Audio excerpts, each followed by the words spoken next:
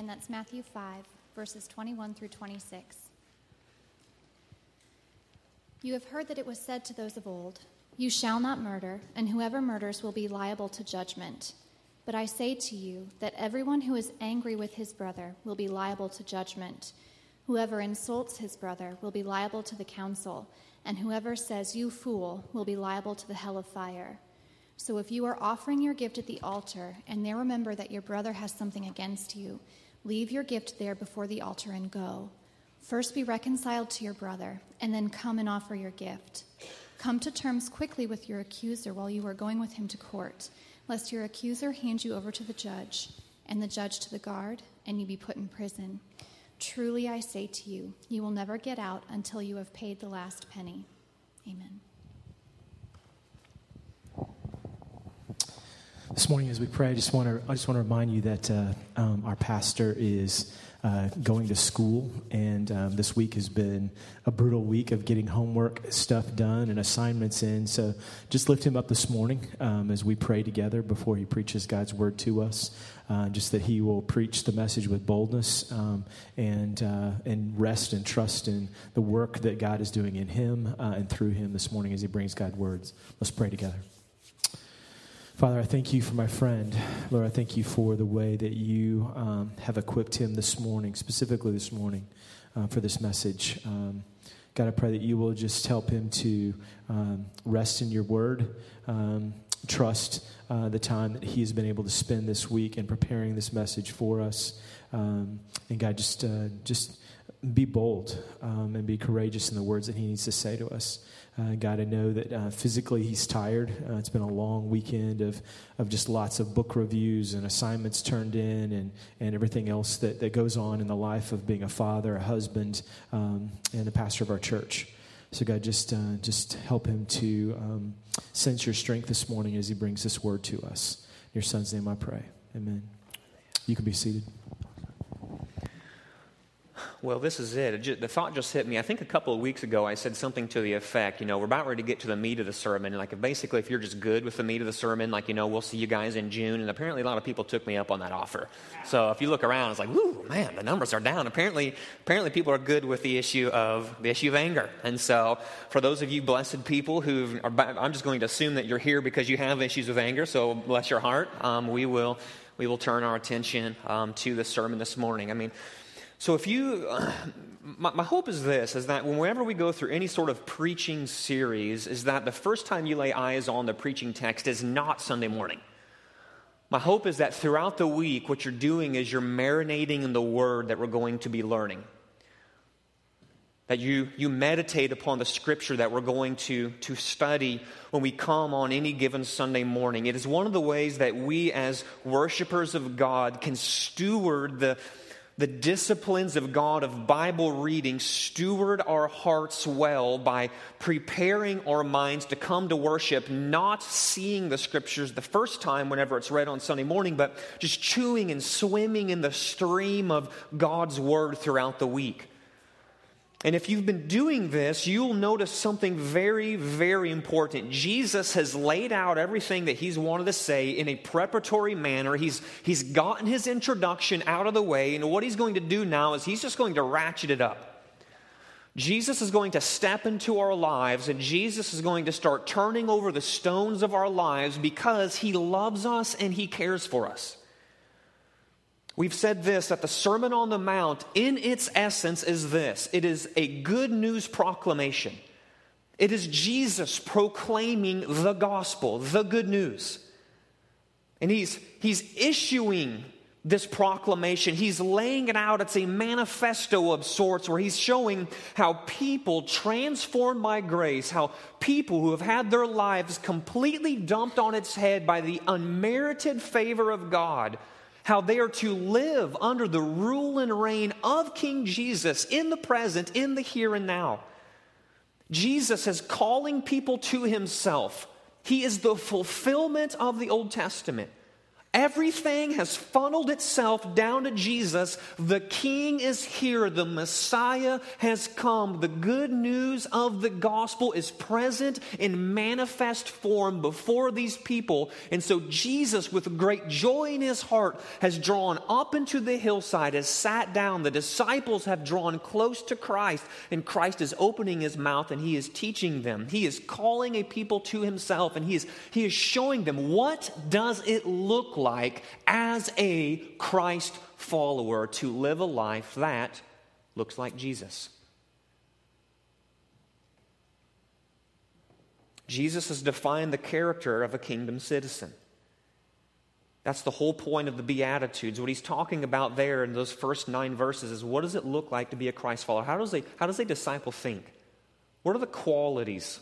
What are the characteristics that define a true Christ follower? There are people who are broken over their sin. There are people who hunger and thirst for righteousness.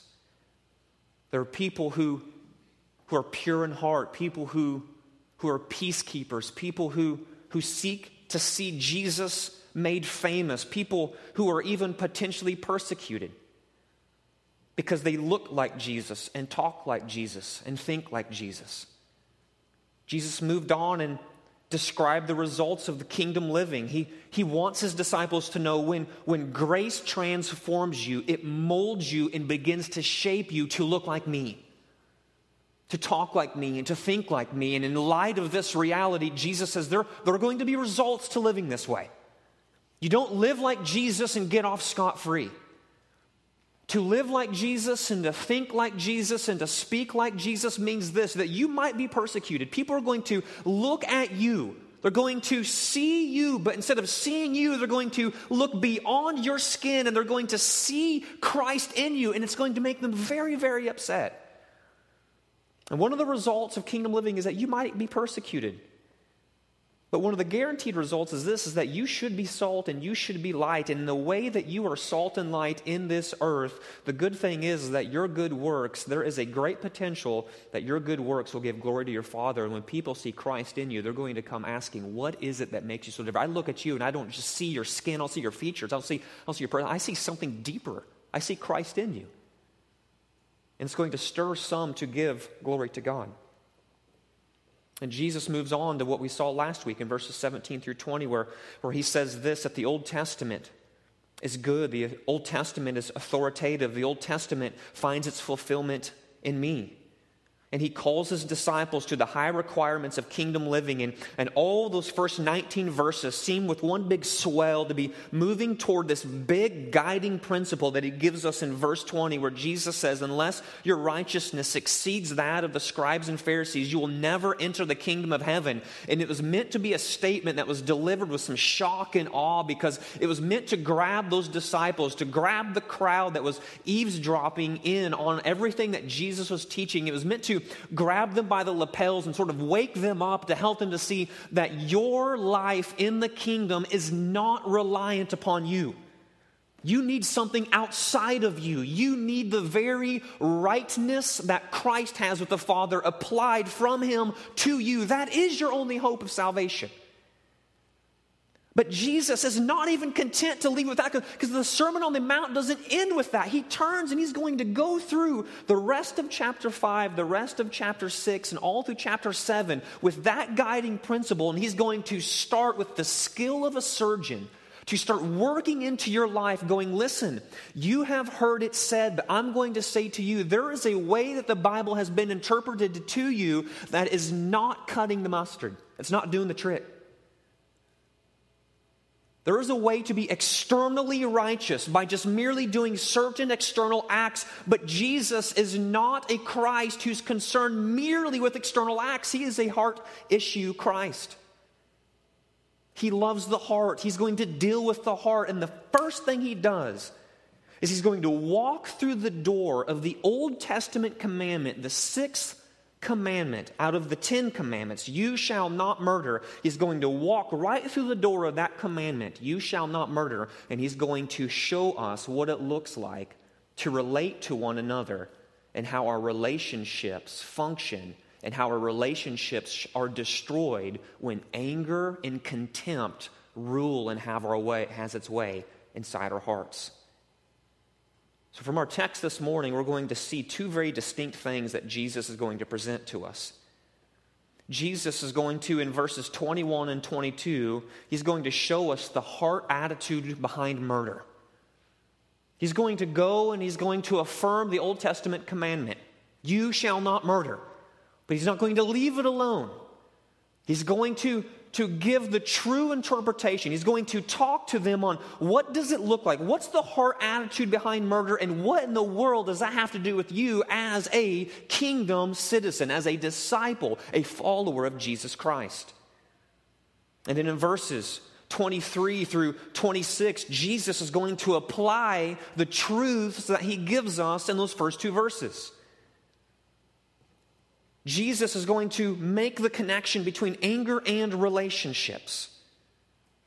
So he's going to show us the attitude behind murder, and then he's going to show us the connection between anger and relationships. And he's going to do it all out of great love for his disciples, because he's going to teach them that it's not merely enough to be externally righteous in our actions, but that true righteousness that exceeds the righteousness of the scribe and the Pharisee, is actually found at the level of the heart.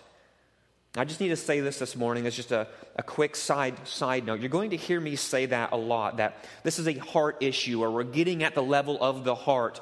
And that's biblical language. There's a category of biblical language there where when you think about the heart, the Bible thinks about it in this way. It's not just that organ, that muscle that pumps blood in our body. When you hear the Bible talk about the heart, what it's talking about is the very seat of emotions, the place where your motivations are rooted, the place where sin resides if you're not born again, the place where Jesus comes and he completely renews it so that now your desires and your motivations are completely made different. It's that battleground. It's that place where you wrestle with, am I going to follow the flesh and follow sin, or am I going to be led by the Spirit and go after Christ?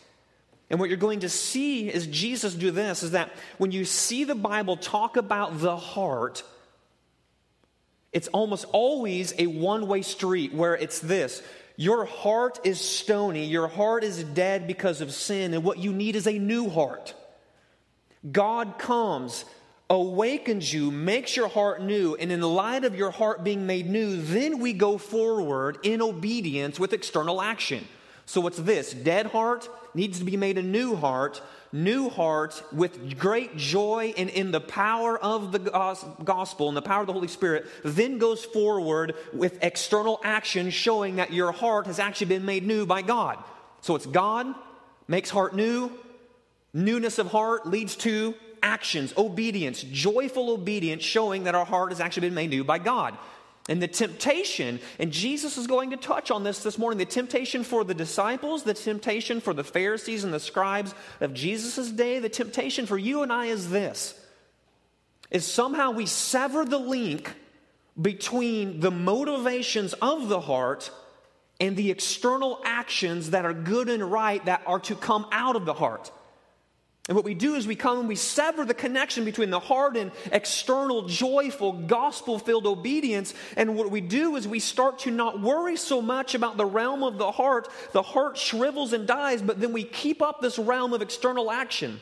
And Jesus says there is great danger when you come to the point to where your life is marked by doing all the external things rightly, but the motivations of your heart are completely nowhere near anything it ought to be. There is no joy-filled, gospel-fueled rightness of heart that's leading to it. It's just become mere external religiosity, religious action. Jesus is going to go this route. I mean, I don't want to pull my punches too early, but that's the whole point why Jesus is going through murder. He's going to go and he's going to talk and say, listen, you just thought the command, you shall not murder, is just this. If you're on your deathbed, 80 years old, and someone goes, have you ever killed anybody? You could say, no, I've never killed anybody, external action. But for 80 years, you've just been smoldering, white-hot, angry. Just bitter, angry. Vitriolic, vile, poisonous, angry, insulting people for 80 years of your life. Jesus is going to make the connection. Who gives a rip about you never killing anybody? You've murdered people in your heart over and over and over again. You can stand before God having made the claim, well, God, I've never killed anybody in 80 years. And God's going to go, but did you ever murder anybody in your heart because you're angry with them? Because you've insulted them? Because you've attacked their intelligence, you've attacked their mind, you've attacked their character, you've attacked their heart? And if you answer yes to that question, then Jesus is going to go on that judgment day, then I don't know you. Jesus cares about the heart. And he's going to dive at the heart. He wants his disciples to see that these things, kingdom citizens, are heart-transformed people, transformed by the beauty of Christ. So let's look at verses 21 and 22. What you're going to see here is this, that Jesus is going to drive at the heart attitude behind murder. So in verse 21 and 22, Jesus says this, you've heard that it was said to those of Old Testament commandment, you shall not murder, and whoever murders will be liable to judgment. Verse 22, but I say to you that everyone who is angry with his brother will be liable to judgment. Whoever insults his brother will be liable to the council, and whoever says, you fool, will be liable to the hell of fire. So the way Jesus introduces his topic on anger is presented in a formula that he's going to use all throughout the rest of Matthew chapter 5. He's going to say this, you have heard that it was said, but I say to you. You have heard that it was said, but I say to you. And what he's doing here is this. He's not coming to the Old Testament and saying, remember that Old Testament junk that Moses was talking about? He doesn't pull out the Old Testament portion of his Bible, be like, baloney, light it on fire and throw it out the window, and be like, listen, have I got something new for you? He's not doing that. He is completely in alignment with everything that the Old Testament says. We saw that last week. It is good, it is authoritative, and it finds its fulfillment in Christ. But what Jesus is doing is this. He is upholding goodness, authority, and the fulfillment of God's word, but now he is supplying the true interpretation of what should have been understood from the first time God delivered this. So when it says, you have heard that it was said, what is the it there in that sentence? The it is this, that interpretation that you've been receiving from rabbi upon teacher. And these interpretations of the law have come down for the centuries. And here's Jesus, first century, sitting on the hillside, talking to some disciples, overheard by the crowd. He's going to say, listen, you have heard the commandment, you shall not murder, interpreted in a certain way. But let me tell you, the interpretation of what you have heard is too narrow. It's too narrow. And in you making this command too narrow, you have killed the weight of what it should have done. The commandment, you shall not murder, is not just as narrow as don't kill somebody. Jesus is teaching them that the commandment, you shall not murder, is very wide. And in its wideness, it bears a weight on the life of a disciple. Murder is against God's creation and is ultimately against God himself. Murder strikes at the image of God, which is stamped upon man, so it's rightly liable to judgment. Jesus comes along and he's in complete, full agreement with everything that he said. When you read verse 21, there's nothing in verse 21 that smacks of Jesus disapproving of that commandment. He is in complete agreement with it. This is the traditional interpretation of the sixth commandment. And we find Jesus in full agreement with it. Listen, if you murder somebody, you will be brought before men and you will be liable to judgment. On an earthly level, you'll be liable to judgment, and in a very real sense, on a divine level, you will be held to judgment because you have taken the life of one of God's creation, someone who has been stamped with the image of God. And the first century Jew who would have been sitting on the hillside, looking up, listening to Jesus opening his mouth and teaching, would have said this, nailed it. Exactly right. Jesus, you got it. But as you read the Sermon on the Mount, and because we have read the Sermon on the Mount, we know that there's a little bit more to it because there's a nagging question, and there's this build-up to where if you just would have read Matthew for the first time, or if you would have been a first-time listener sitting and listening to Jesus teaching as he would have been teaching, you sort of get this sense in which there's sort of a pause in the air as Jesus says what he says. Yes, you shall not murder, but whoever murders will be liable to judgment. There's this nagging feeling like, I don't know that he's going to quite stop there. You get the sense that Jesus is going to go on, he's going to crank it up a notch, and that's exactly what he does, because this nagging question that's just lingering in the air is this: is there something more to this commandment than the mere prohibition to the act of murder, or does God want something deeper? Does God want something more than just, hey, don't kill somebody? And Jesus answers with a resounding yes when he turns to verse 22. You see that back half of that formula. You've heard it said, you shall not murder, but I say to you, everyone who is angry with his brother will be liable to judgment. Everyone who insults his brother will be liable to the council, and whoever says you fool will be liable to the hell of fire. See, I've just said a little while ago, but the scribes and Pharisees, what they were doing is they were relaxing God's word to make it achievable. So imagine this. Moses, 10 Commandments, comes down with the law, gives it to his people. And they hear this command, you shall not murder. And the theologians of the bunch do what theologians do. They sit around and question and ask questions. So what does that mean?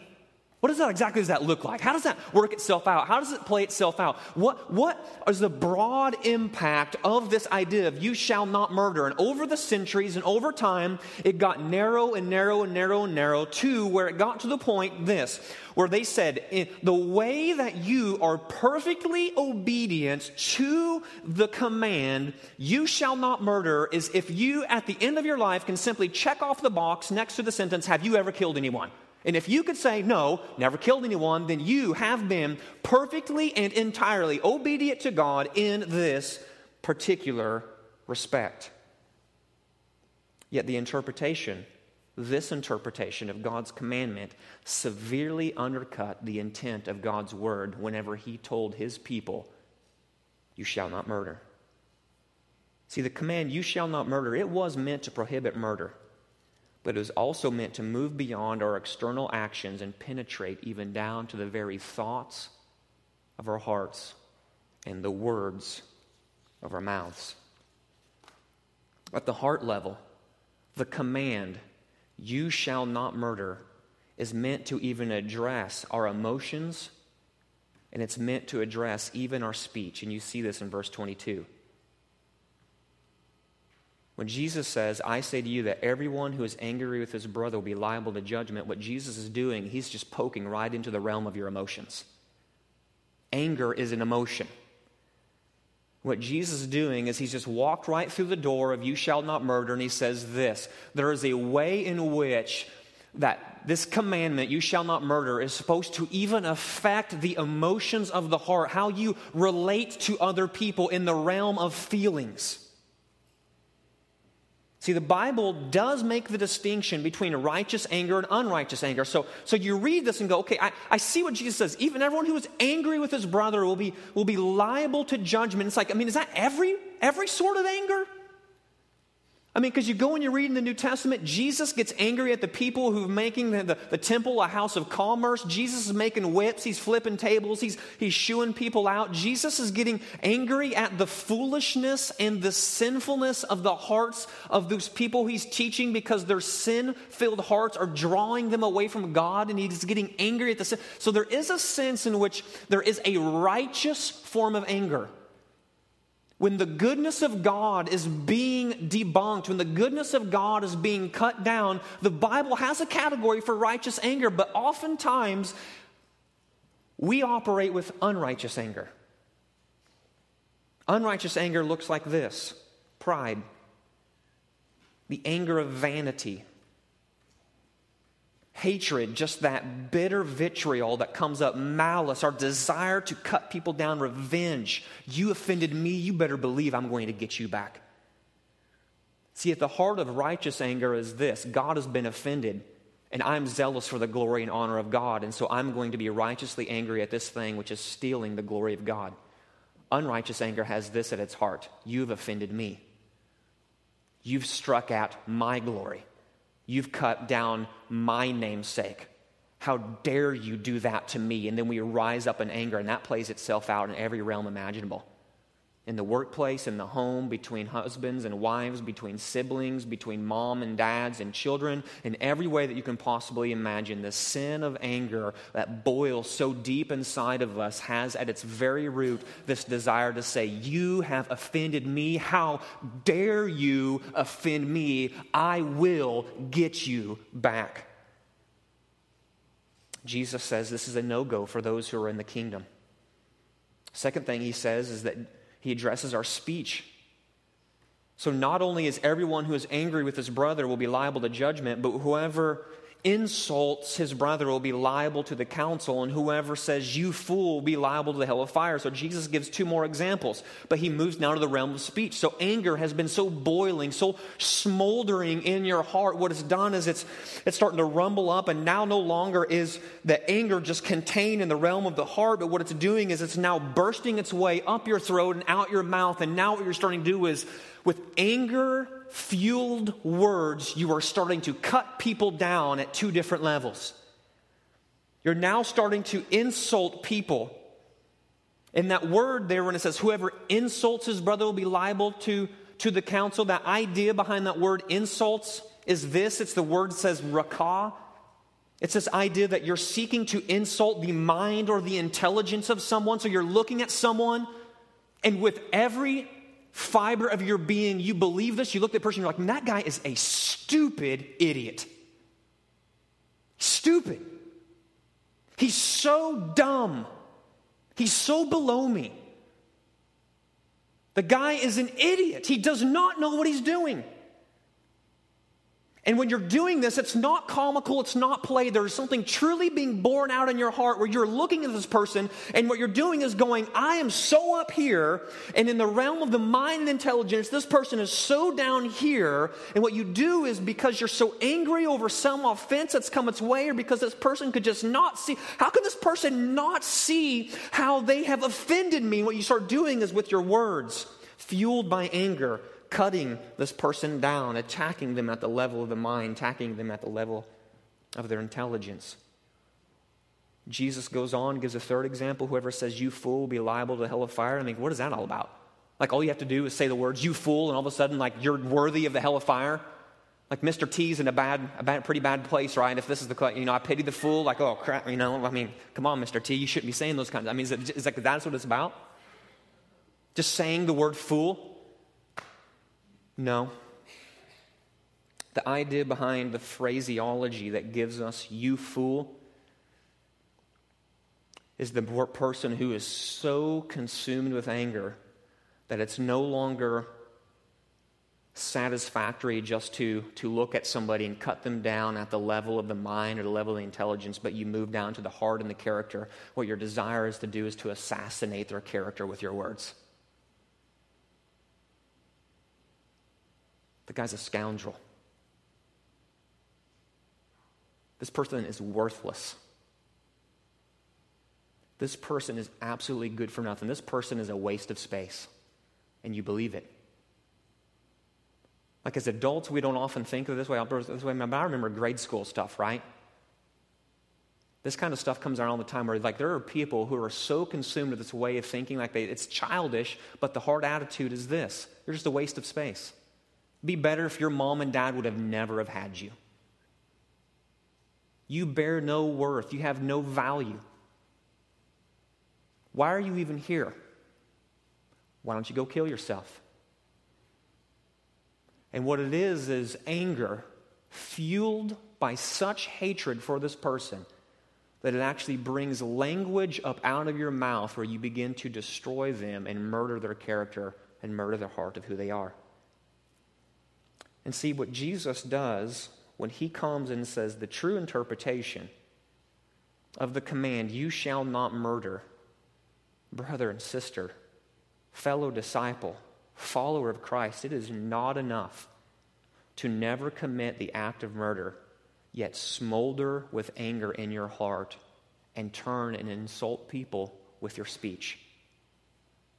Jesus says if you have smoldering anger in your heart toward a brother, you will be held liable to the judgment of God. There seems to be a progression here. Jesus says this, you shall not murder. If you murder somebody, you're going to be held liable to judgment. And there's a sense in which Jesus is saying, listen. If you go to Hy-Vee this afternoon and you stab somebody and kill them and you get caught on tape, it is good and right for you to be put in jail. There's going to be an earthly judgment that's going to come your way if you kill somebody. Obvious. It's good and right for that to happen. But then Jesus seems to ramp up some sort of slow progression where he says this, but it's not just enough to never murder somebody, but even if you are angry with a brother in your heart, you will be liable to judgment. And the sense is this, is that you will be liable not only to earthly judgment, because how can you bring somebody in the court of law for an angry heart? There's no law on the books against that, but what it is, you're going to be held liable to a divine judgment. If smoldering anger leads you to insulting speech that attacks the mind and intelligence of a brother, Jesus says you will be held liable before the council, before the court. So what this looks like in Jesus' day is this. Listen, if you're just so smoldering, white-hot angry at a brother, at a neighbor, at a relative, at a friend, at someone who is near and dear to you, to the point where you just go around cutting them down and belittling them, in Jesus' day, it's listen, you're going to get hauled before the council. You're going to get hauled before the court of the day. We have rules like that in our nation. You just can't go around insulting and cutting people down. There's a sense in which you will be held even liable for that, but then Jesus ratchets it up one more notch where he says, whoever says, you fool. And if the fires of anger so consume your heart that you walk around just cutting people down, attacking the heart and character of a brother, Jesus says the fires that have fueled your anger will make you answerable to the very fires of hell.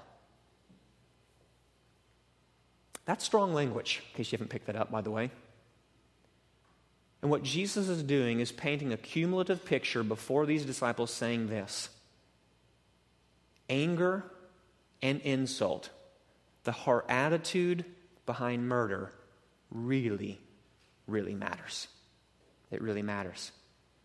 For Jesus, to kill with a knife or to engage in character assassination through anger and insults is part and parcel of the same spiritual sickness. Both activities, whether it's killing somebody with the hands or killing somebody with your words, killing somebody with your heart, both of these activities reveal the same animosity of heart towards your neighbors. See, I don't think it's a mistake that Jesus is walking through the door of the 10 Commandments, you shall not murder, that 6th commandment there. I don't think it's a mistake that he's walking through that door to get to this issue of how disciples deal with anger and insults in regard to their relationships. See, it's important to understand that the 6th commandment deals with the realm of relationship. It's not just a singular thing where God goes, man, I'm creating some people around here, and probably the absolute worst thing that could happen is if somebody just kills somebody. So I'm just going to make one rule that's going to be so entirely narrow to where they just won't kill somebody. Hey, guys, don't murder. Whew, got that one out of the way. Let's move on down the line. There's a very, very broad impact to this, and it stretches to the limits of a world that we call relationship. The 6th commandment deals with the realm of relationship, the way we love, the way we serve, and the way we forgive others. So when you think about the 10 commandments, think about this. Commandments 1, 2, and 3, they point us toward God. You shall have no other gods before me. You shall not take the name of the Lord your God in vain. You shall not have any other idols. Those first 3 commandments, when you grab them together, you put them together, what it is how you relate to God, how you worship God, how you vertically orient yourself to God. And then when you shift to commandments 4 through 10, those last 7 commandments, what you get is this: how you relate horizontally to a world around you. That's why Jesus, when he's talking to some people, are like, hey, sum up the whole Old Testament for me, would you? And Jesus says this: love the Lord your God with all your heart, soul, mind, and strength, and love your neighbor as yourself. And I think what he's doing is this. He's going back to at least the 10 commandments and saying, when you have the first 3 commandments right, you are loving the Lord your God with all your heart, soul, mind, and strength. And when you are rightly oriented to God, when you are operating in this world, when you are living vertically in alignment with the Father in this way, then the result is, out of right relationship to the Father, you will then horizontally honor God in your work. You will not murder people. You will not commit adultery. You will not lie. You will not steal. You will not covet. You will not do all these things that damage the world of relationships around you. See, when we have God anchored in His rightful place, He reorients the entirety of our life according to His word and His ways. So instead of murdering by hand and mouth, Jesus calls His kingdom citizens to seek with all our might to have right relationships with all of our brothers and even our enemies. What Jesus is teaching us is this, is the gospel actually changes our relationships. Like, it's not enough to go, Jesus has saved me, but then the entire world of your relationships is just ash and rubble because you harbor anger and insult toward people. There's a disconnect there, and Jesus is not satisfied with that disconnect for His people. Jesus knows the gospel changes our relationships, and this is exactly where Jesus goes as He talks about anger and relationships. So when you shift to verses 23 through 26, He gives 2 examples. And in these verses, Jesus uses these 2 examples to point to one main thought: right relationships with others are part of the meaning of the commandment, you shall not murder. You know, if you're nailing, you shall not murder, if your life is marked by healthy, gospel-driven relationships. So when Jesus turns to verses 23 and 24, when He says, so if you're offering your gift at the altar and there remember that your brother has something against you, leave your gift there before the altar and go. First be reconciled to your brother, then come and offer your gift. What Jesus wants disciples to know is this, that disciples reconcile murderous attitudes with their friends. Disciples reconcile relationships with their friends. There's a necessity to reconciliation here. Jesus is going to start talking about reconciliation and relationships. And what He's doing here in verses 23 and 24 is this. He's going to paint a picture that reconciliation is a necessary aspect for disciples of Jesus. So if your brother has something against you, if sin has damaged the relationship to the point that your brother is harboring murderous emotions, angry feelings, murderous speech, insulting language towards you, Jesus doesn't say this, just shrug your shoulders, it's his beef after all anyways, right? I mean, because the language is very specific there. If you there remember that your brother has something against you. See, the tendency for us is to go, man, that's his problem, right? It's the famous phrase, like, am I my brother's keeper? Like, why am I supposed to care about this guy's heart over here? But Jesus is saying, no, this brother, this friend, this fellow believer in Christ, if something has come between you to where you're sitting in worship on this Sunday morning and you're singing hallelujah, oh no. This thought just comes zing right into your mind. That guy is like very angry with me. Jesus says it's better for you to shut your mouth and to leave this building and to go find that person and to reconcile with that person than it is for you to finish singing the rest of that chorus. That's a high priority placed on reconciliation. According to Jesus, there comes a time when reconciliation even takes precedent over worshiping God Himself. Jesus teaches that it is more important to be reconciled to a brother than to go to church, since worship becomes a sham if anyone hates his brother and fellow worshiper. So imagine this here. You're sitting here, whether it's you harboring anger and insult towards someone else or someone else is harboring anger and insult towards you, what you're doing is you're falling into the dangerous category of the scribes and Pharisees, where on the outside you're standing here, your arms are lifted up, man, you're singing it, Austin's nailing it, you're going for it, but on the inside at the heart level, what's going on? You're harboring anger and insult towards somebody and someone's harboring it towards you. Jesus says your worship is a sham. Because on the outside, you look great.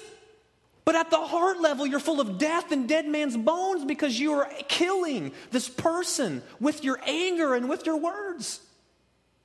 Notice that Jesus does not even say that the brother is right to be offended. This is what's so crazy. When it comes here and it says, so if you're offering your gift at the altar, if you are in the midst of worship and there remember that your brother has something against you, there's no qualification. Like the guy could have complete justification for being angry with you, or he could have completely taken something at offense against you for no rhyme or reason, but Jesus says it doesn't matter. If you know this to be true, that this person is harboring this sort of heart level emotion and speech towards you, stop worshiping, go be reconciled. Jesus is calling his disciples to be proactive in reconciliation. Don't hide behind religious duty, somehow believing the excuse that you're too busy worshiping God to reconcile with an offended brother. Right? This is easy to do. I mean, I'm in the midst of worship here. I don't care what that guy's doing. And Jesus is like, listen, don't hide behind religious duty, external action, somehow buying the excuse that, hey, at least I'm worshiping God over here. I know that guy's angry over there, or that gal over there is full of insult to me. I mean, that's her beef. That's her problem. That's his deal. Let him deal with it. I'm over here. I'm going to be worshiping God. And Jesus goes, no. Don't hide behind the ruse that you're somehow binding the fact that you're being more holy than that person over there. Jesus says a kingdom citizen doesn't operate that way. He cuts out the religious duty for a moment to go and be reconciled to a brother. Then he comes back and he rightly worships God. Reconcile, then come worship rightly. So this thought came to my mind. Some of us here most likely have unreconciled relationships. And I think one of the implications you can draw out of these two verses is this, that unreconciled implications affect your worship. Unreconciled relationships affect your worship. And it could be the reason why your worship feels so dry and empty. Have you been in a dry season for a while? You show up on church just not feeling it? I think what Jesus would say is this: instead of lifting your eyes so high to heaven where you're worshiping God, going, God, I'm worshiping you, but it's dry. God, I'm worshiping you, but it's empty. I think what Jesus comes to do when he does is this. Then he turns your head to the left and he turns your head to the right and go, bro, look at you. Your world of relationships is just ash and rubble. You haven't gone and done what I've asked you to do. You're not reconciling relationships. Your worship to me is a sham because you are loving and harboring disconnection in your relationships. Stop doing it. Reconcile, then come and worship. Reconciliation is an act of worship. And then it leads to worship once you've reconciled. But what we think is this: if I just sort of keep punching at worship and keep going at worship, then eventually reconciliation might just sort of happen. But Jesus says, no, do the act of worship in reconciliation, then come back to God and worship God truly, worship him rightly. Insofar as it depends on you, go and be reconciled. Lastly, last two verses, Jesus gives another illustration. He applies what he said back in verses 21 and 22. Disciples reconcile murderous attitudes with their enemies. See, Jesus is going to get on this here later in the book of Matthew, and he's going to address this here even later in Matthew chapter 5, like right? Well, it says this in Matthew 5:43, you've heard that it was said, you shall love your neighbor and hate your enemy. That first part, you shall love your neighbor, actual commandment, then somebody came along and interpreted it wrongly. It's like, okay, so if I have a friend and I'm supposed to love him, but I also equally have an enemy, well, what I'm supposed to do is if I love friend, enemy, I should probably hate him. And Jesus is like, what? There's no commandment to do that. That was an interpretation that they brought out, an implication that they thought was right. And Jesus comes along and goes, no. There's not two distinct categories. You don't relate toward a friend in one way and then relate toward an enemy in another way. You relate toward a friend and an enemy in the same way. And Jesus is driving at that even here. We are to desire reconciliation in regard to even our enemies. And this is teaching and touching at the urgency of reconciliation. Jesus says we're even to strive to prevent anger and insult consuming the hearts of our enemies. Reconciliation is for your enemies as well. I think what this is doing, and so when you read the Sermon on the Mount, I think I've used this phrase before. It's probably one of the most simplistically complex things you could ever read. Right? Read verses 21 through 26. What's Jesus talking about? Anger? Simple. But there's so many things that Jesus is doing with the Sermon on the Mount. I think what he's doing here is this, is that he's making a reference even back to those who are blessed or persecuted. So he's saying this, listen, so come to terms quickly with your accuser while you're going to him with court. So let's just say that you've been living like Jesus, thinking like Jesus, and now people are starting to persecute you because you look like Jesus. And this guy's grabbed you, now he's hauling you into court. What Jesus is saying is this, don't just assume that's going to go well for you in court. Be one who's so driven by the gospel that you're going to seek reconciliation with this person. Even as you two are walking up the steps into the courthouse, what you should be doing is driving at reconciling with this person insofar as it is up to you. Your enemy is so spitting angry with you, and they are willing to even assault you. And back in verses 10, 11, and 12, some are even willing to murder you because you are a Christ follower. But Jesus says that's why those who are persecuted are blessed. Because there's in this sense that you have an opportunity to be a peacemaker by making peace with this one who's angry at you for looking like Jesus. So reconcile with this one. That's why blessed are the peacemakers, the gospel proclaimers. Be so infused with the aroma of Christ that the one who is angry and insulting you is dragging you into court, that you are not so prideful where you're like, man, I'm going to go to court with you and I'm going to make sure I win, but be so humble and low in light of who you are, of your sin, in light of who you are as you relate to Christ, that you're seeking to make peace, that you're seeking to point to the gospel. And Jesus says in that way, that's how we become those who are light and salt in this world. Jesus is calling us to come to terms with your accuser, to seek reconciliation. Anger, insult, murder, relationships, reconciliation. If there's one thing that you need to walk out of here with as you leave this morning, I think it needs to be this. It's impossible to do what Jesus has asked you to do. I mean, am I the only one feeling that? Like, am I the only one going, sweet mercy? I'm going to blow it this afternoon when I haul off and say something dumb to my kids. Like, I can't even go like the rest of the day, and I'm the one stinking preaching the message.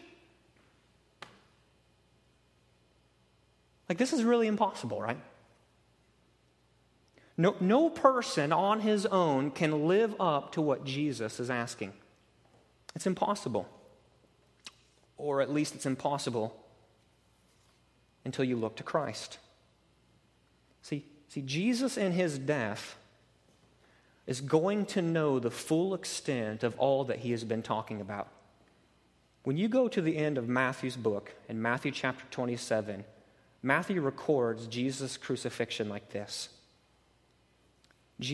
Matthew records, and when they had crucified Jesus, they divided his garments among them by casting lots.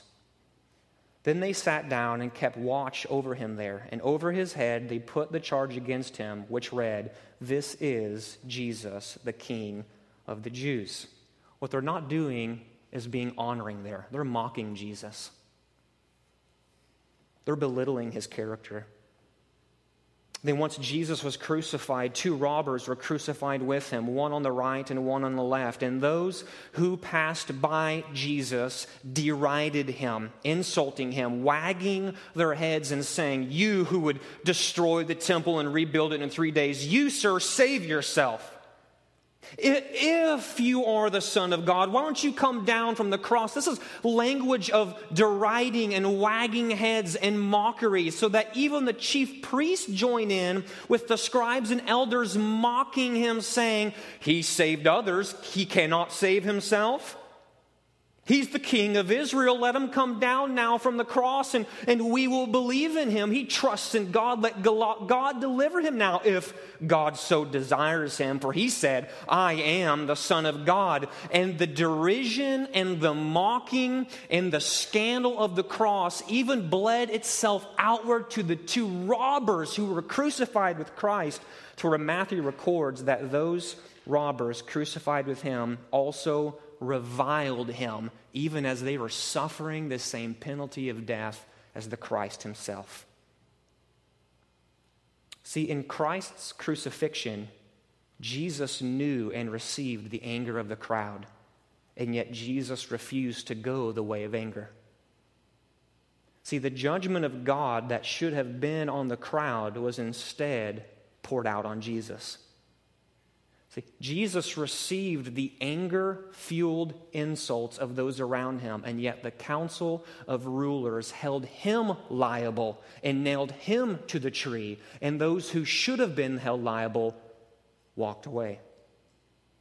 See, Jesus had his character mocked, and yet it was he who received the hellish fire of judgment, the white-hot wrath of God that should have been delivered upon the heads of Jesus' murderers was instead poured out on Christ to the fool.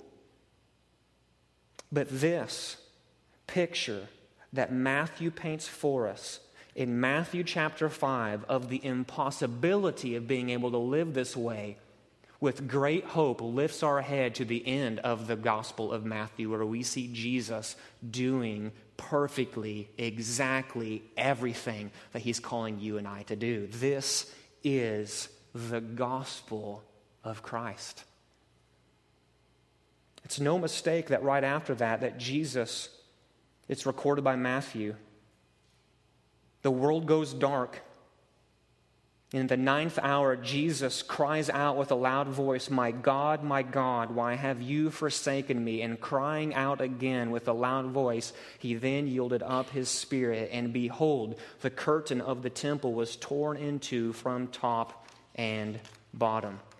See, the judgment of God that should have been mine, the judgment of God that should have been poured out on you, but was instead dumped in its fullness on Christ on the cross, it accomplished something. The once dividing wall between God and man has been obliterated, and we see that in the picture of that temple curtain being torn in two. That's why Peter can say of Jesus, Jesus committed no sin.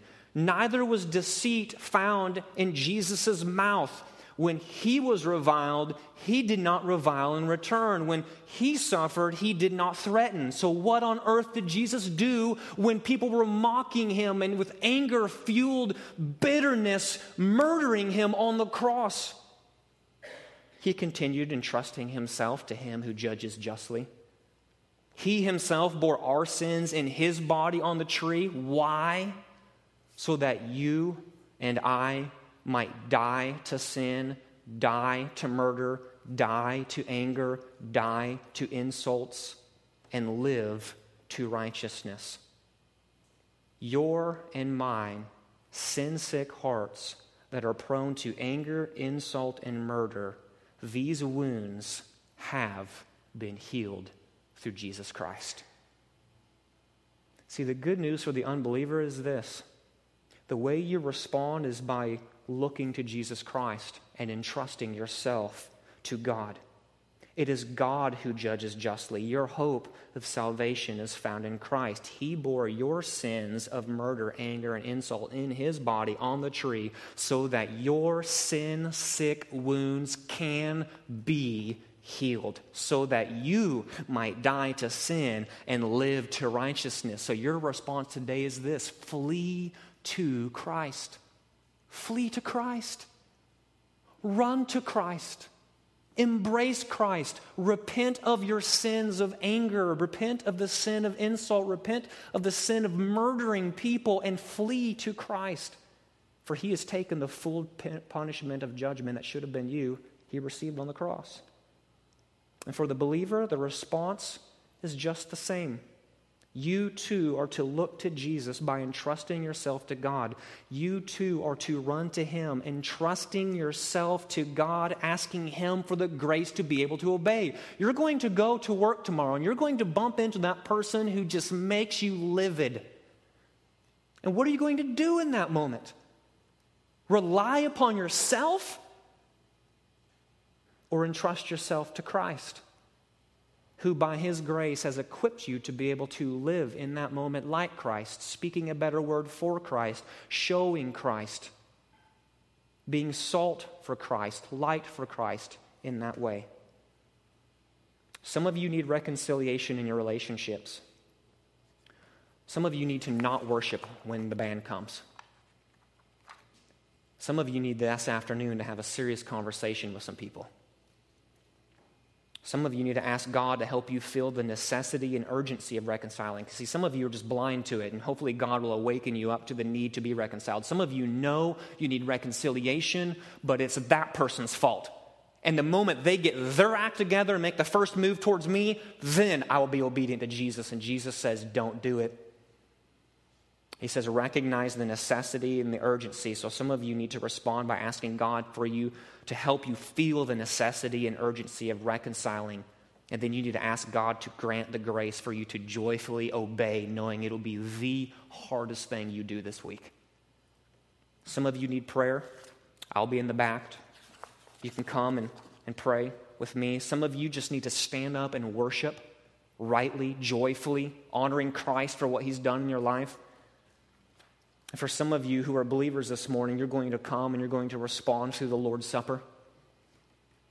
You're going to come and you're going to outwardly express a good news message by partaking of the elements of the Lord's Supper, the broken body seen in the bread, the shed blood of Christ seen in the juice. And what you're going to do as you eat and drink of these elements, what you're going to do is proclaim a message to those around you and proclaim a message to God. Praise be to God that Christ, that His broken body and shed blood has saved me. Some of you need to respond in this way. So as I pray, I ask you to pray with me. When I get done praying, the band is going to play, and I'm just going to ask you to respond as God is leading you. Let's pray. Christ, we thank you.